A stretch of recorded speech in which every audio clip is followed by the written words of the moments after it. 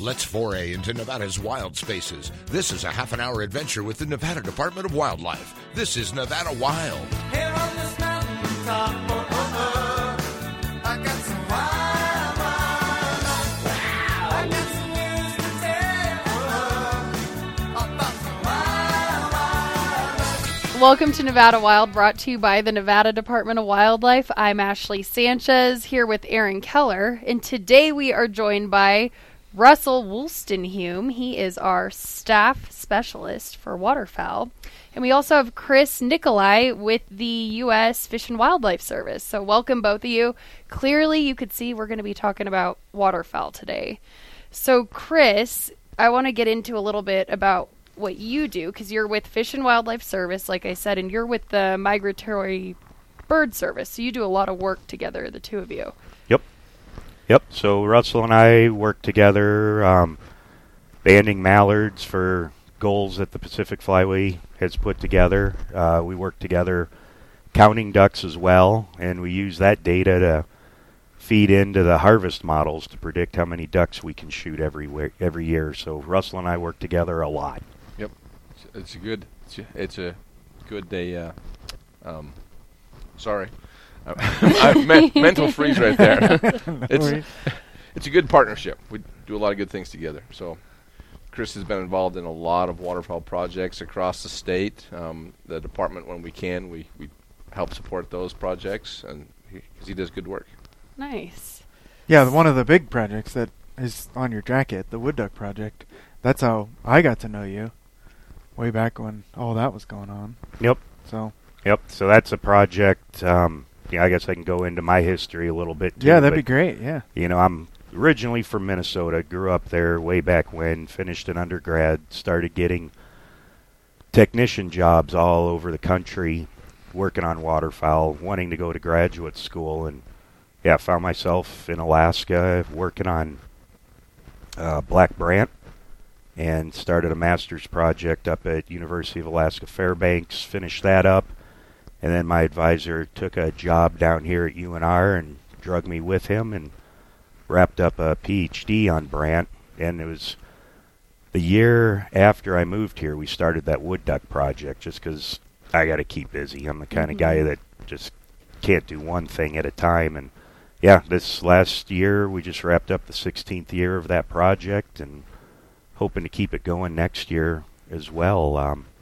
Just another one of those unique aspects of Nevada that we'll probably talk about for that wood duck project. Yeah, for sure. And clearly you guys are both waterfowl guys, not just professionally, but outside of work you both hunt waterfowl. How did you first get into hunting waterfowl? Russell? Well, I grew up in a hunting family, hunted, pretty much everything you can think of. But not a lot of waterfowl hunting in my family. But I had a good friend of mine down the street, and his dad was into waterfowl hunting, and they used to drag me with them.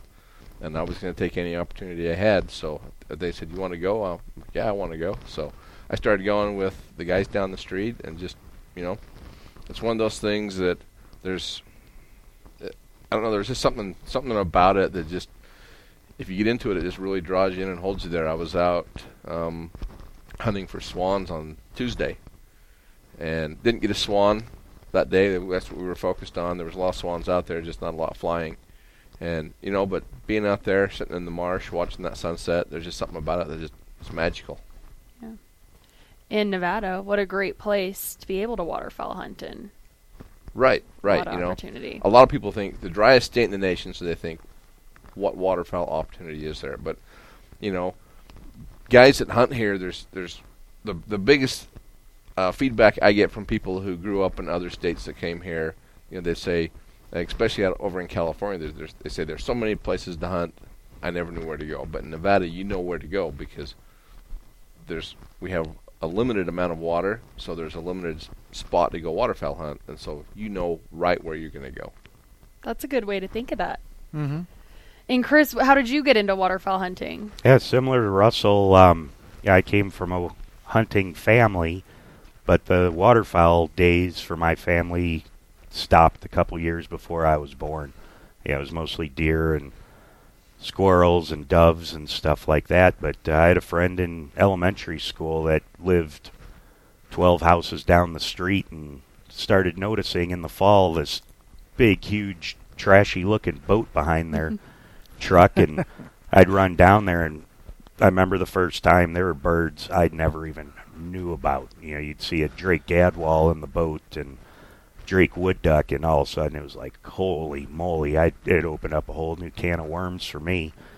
And yeah, an uncle that's 10 years older than me, so we're more like brothers, and yeah, we just started hunting to see what these birds looked like. It was kind of Audubon style of, I want to see one, I want to look at its feet, I want to look at its feathers, and getting a license and getting a shotgun allowed me to do that. And like I mentioned, I got to work all over the place. By the time I went to Alaska, I quickly completed seeing every North American species of waterfowl.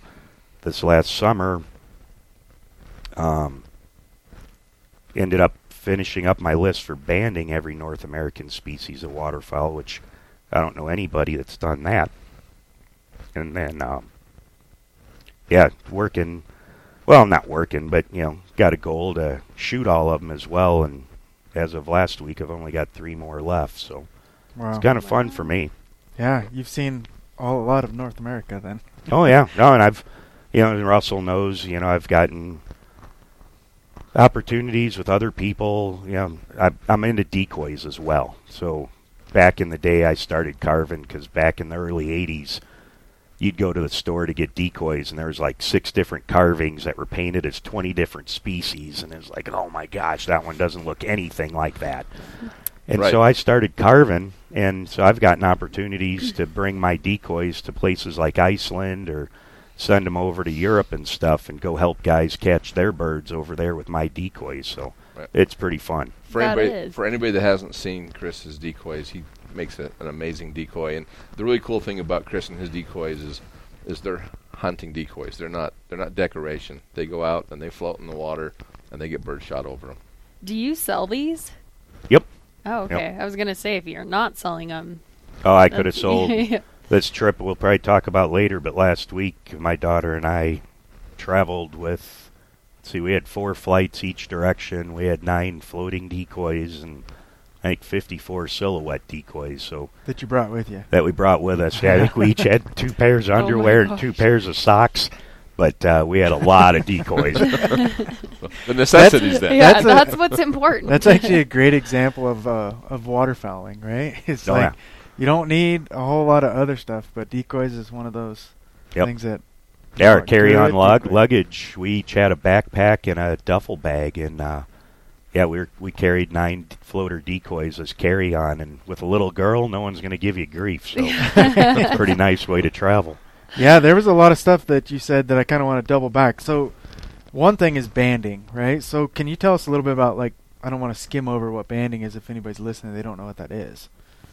Yeah, so there's and Chris, chime in at any time here. So there's a nationwide, in fact, multi-nation program to band waterfowl, and the idea is that we're out capturing birds. We're putting a federal leg band on them for the United States, and they're all coming out of the United States. Nevada doesn't have their own leg bands. It's all federal bands. We put them out there, and they provide a lot of information. One of the primary things in the Pacific Flyway is we band a lot of mallards, and the idea is that the return data, when hunters return those bands, so it's really important, hunters, to make sure you report those bands. Every band you get, doesn't matter the species, report those bands, because that provides a lot of information to the biologist, but it also drives the Western mallard model, which helps establish what our seasons are going to be.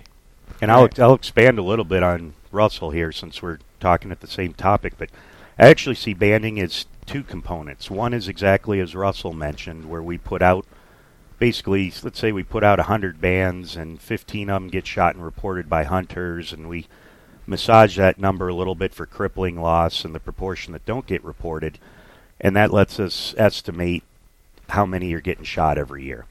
Where alternatively, we also band birds for a lot of projects like the Wood Duck Project and my training with Black Brant, where those bands, we can use them for those things, as Russell mentioned, but we also have tons of information on that bird. Those bands are more like a name tag or a license plate. And for example, like the Black Brant project I worked on, some birds live over 30 years. We encounter them on their nests. They got plastic bands we can read on them as well with a spotting scope. And it's like, oh, that's AAA Yellow is her name. And wow, we banded her in 1984 as a gosling. She started breeding in 1987 with this male, AAE Yellow. Right. And we, you get all this specific information. So banding's pretty neat because you got the operational banding that we do as part of the flyway for harvest reasons, but then you get the really neat basic ecology projects like we did with the wood ducks as well.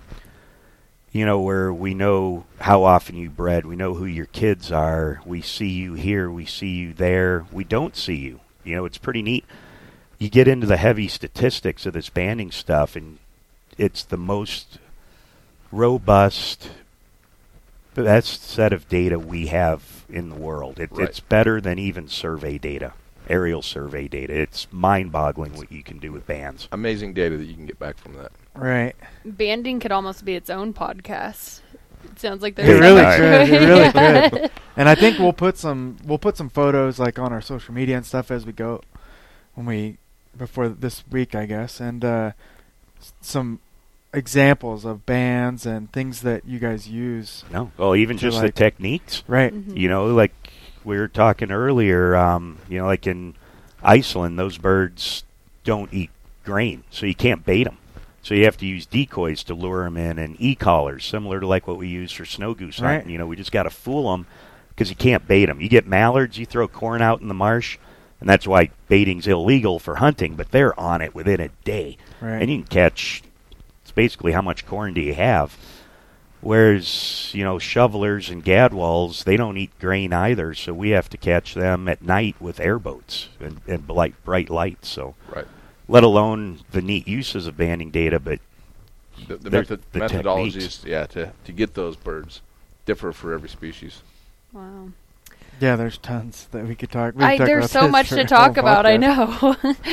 So, I did want to get back into. I know we talked a little bit about how Nevada is a great place for waterfowl hunting since there is so few bodies of water. You know exactly where to go, but it's also great for waterfowl hunting for a lot of other reasons, like the number of species we have here. Right. We've got a lot of variety of species here. Chris and I was talking about that a little earlier about the number of species that are in the state and that are huntable. We have the way our regulations are designed. The Pacific Flyway gets the longest season on a liberal hunt season, which is what we've had for quite some time now. We get a total of 107 days of duck hunting in the state. And so with our 3-zone system that we have, and those dates are staggered, the season dates are staggered, it gives us a lot longer opportunity. If you're willing to travel around the state a little bit, then you can get in a lot of days. And then with our late February and March snow goose hunt, you can hunt for 135 total days in Nevada for waterfowl. Wow. Well, we're going to get into this a little bit more right after this quick break. You're listening to Nevada Wild. Saskatchewan, where the getting's good. If you're getting gone, I'm gonna put my boots and my hat back on, 'cause I'm long gone to Saskatchewan. Long gone to Saskatchewan. If you enjoy listening to our podcast, leave us a review on iTunes and SoundCloud. For more information on hunting, fishing, boating, and all things wildlife, go to ndow.org. Now, back to the show. Welcome back to Nevada Wild. We're here talking about waterfowl hunting with NDOW waterfowl staff specialist Russell Wolstenhume. And we also have Chris Nicolai with the U.S. Fish and Wildlife Service. And we did just want to warn everyone, you might hear a lot of scratching on the microphone, and that's because I'm surrounded by beards right now. Yeah, everyone in this room has a beard. A lot of facial hair in this room right now. Except for me. I'm the only Sure, exception. we'll go with that, actually. Yeah. So if you hear some scratching, that's why that is. But right before the break, we were talking all about why Nevada's so awesome, basically. And we're getting into talking about the season, and we do have a long waterfowl season. Right. I talked a little bit about the staggering of the waterfowl zones, and the idea behind that is two things. One, I'm trying to beat weather. We've got the northeast zone, and it freezes up fast, so their season starts really early to give them more opportunity to hunt before they get froze out. You got the south zone, of course. October rolls around, it's still in the 90s down there, so I delay their hunt for as long as I possibly can, so that they're trying to beat the heat a little bit, so their hunt goes the longest into January of any of the zones. But all three zones are staggered, so if a guy's willing to travel, you can get 3 openers in a year, which is pretty cool. But plus, like I said, it extends out the number of possible days if you want to travel that you can get around and get some bird hunting in. Yeah. Aaron, you were saying great way to see the state. Yeah, if you want to get around, I mean, Like you can Russell start in said. the northeast and then kind of move your way around and down and kind of follow the migration as the freeze kind of comes down. Right.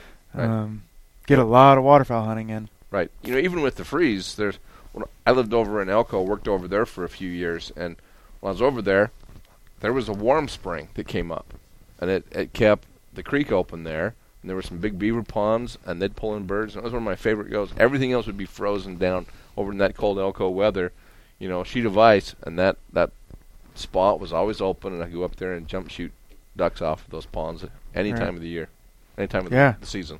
Yep. So definitely scouting plays a big role in waterfowl hunting in Nevada. Watching birds, watching the water, figuring out where they're at, where they're going. But every zone has some good waterfowl hunting opportunities. There's Ruby Lake over in the northeast zone, Overton down in the south. I mean, lots of other places too. These are just some of the big places. So if you haven't been to some of these waters, get out and check them out and see Nevada. See Nevada and send us your pictures, because we love seeing all of those pictures, and we could post them on our Instagram and Facebook. Right. And I think we kind of all grew up with hunting, which I think is a great example of how waterfowl hunting is great for getting kids or getting the youth involved in hunting. Waterfowl hunting is an awesome way to see cool places, to see a lot of wildlife, to have good times with your dad or your mom, right? Right. Chris, I admire you. You do a great job with taking your daughters out with you and getting them muddy and taking them to work with you and the whole deal. Your daughters are well on their way to being. Yep. Well, they had no choice. It's basically, It's their dad. yeah, you want to hang out with me or not? So, yeah, both of them were banning ducks when they were 6 weeks old. I think both of them were out on hunts at 6 months. Right. Yeah, same thing, and traveling.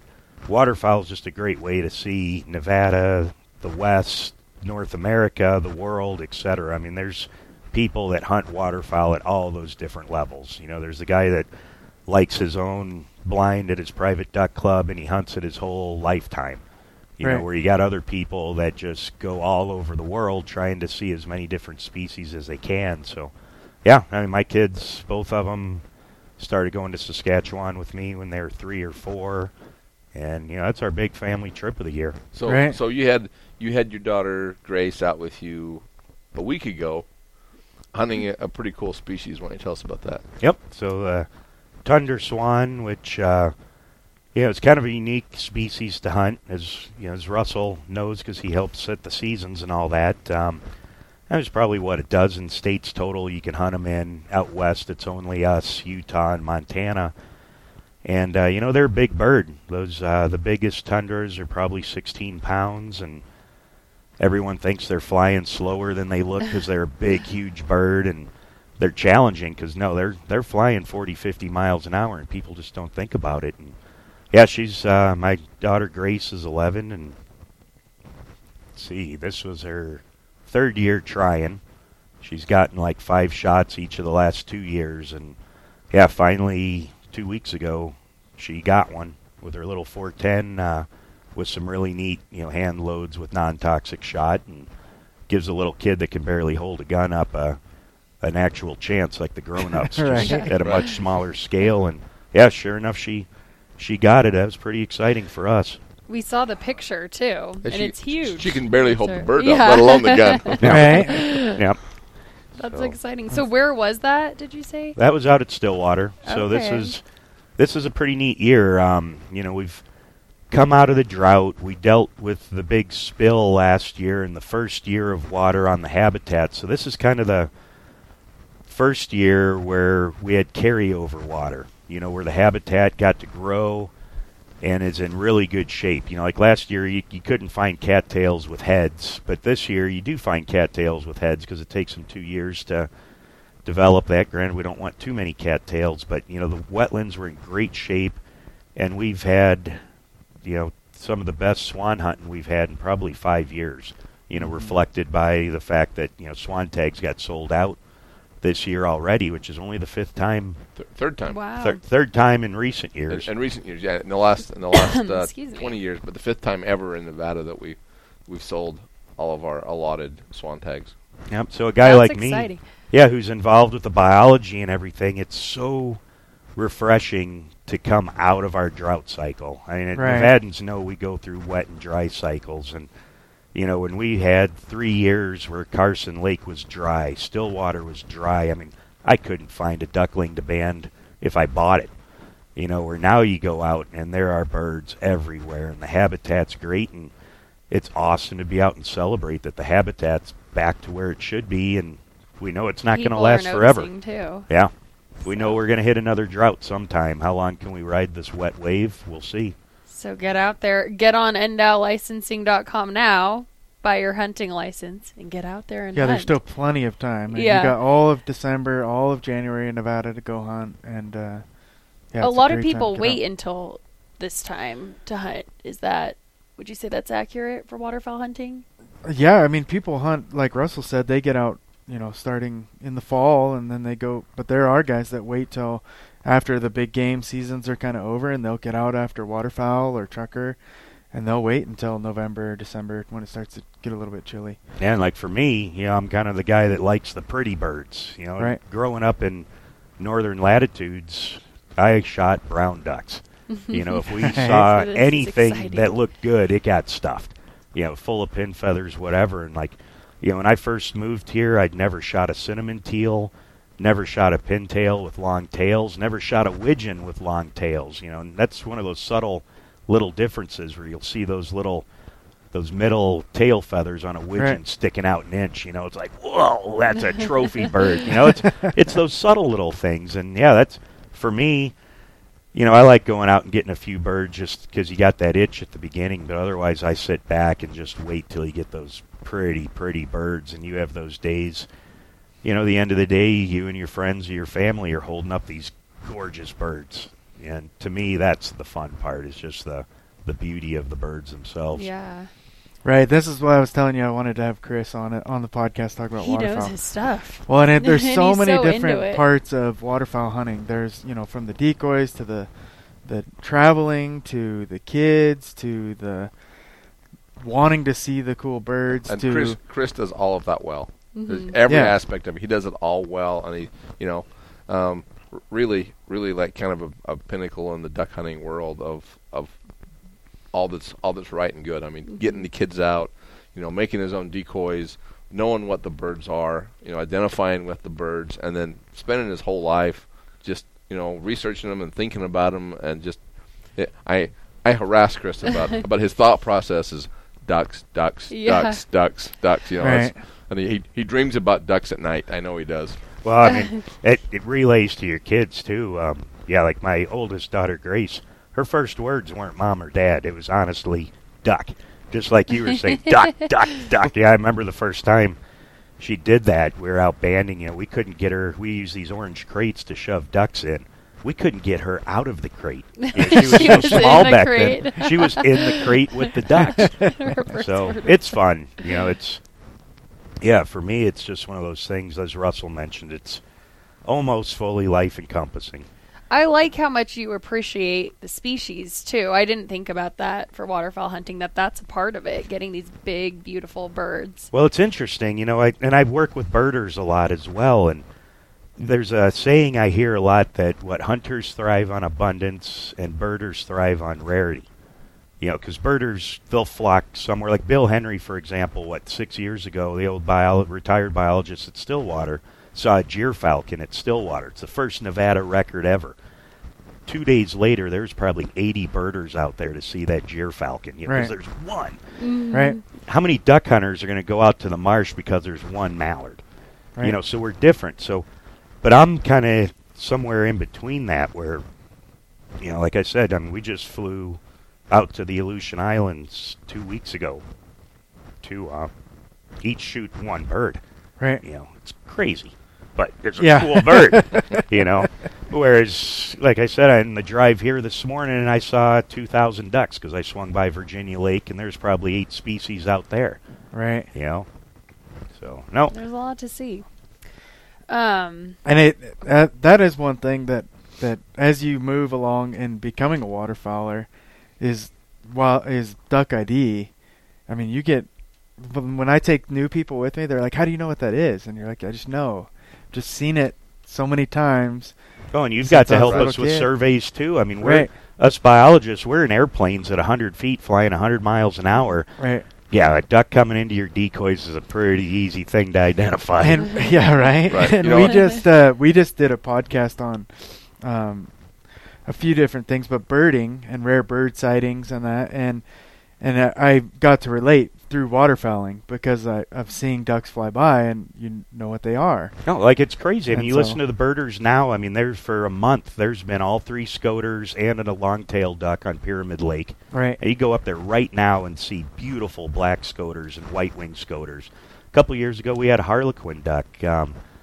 Yeah, and that's one thing that I really like about living in Reno is you don't know what you're going to see. And I think I've seen everything that you can see on Virginia Lake. And there's even a long-tailed duck 10 years ago that would stay on Virginia Lake, and then he'd move to the river at, like, Idlewild Park. You know, you could go, like, right about now, the golden eyes are really showing up, and there's usually a dozen Barrows golden eyes that'll sit either on the river behind the Grand Sierra or at Virginia Lake. They'll roost on Virginia Lake. You get there at the right time, you can feed Barrows golden eyes grain or bread, you know, at the lake. You know, it's pretty neat. We saw them last year, right? I actually got last year on the midwinter survey. I actually got some great video footage of those barrows on the river behind the GSR. Yeah, those were really cool to see. But unfortunately, we are running out of time for today. Thank you both for being here, and thank you everyone for listening.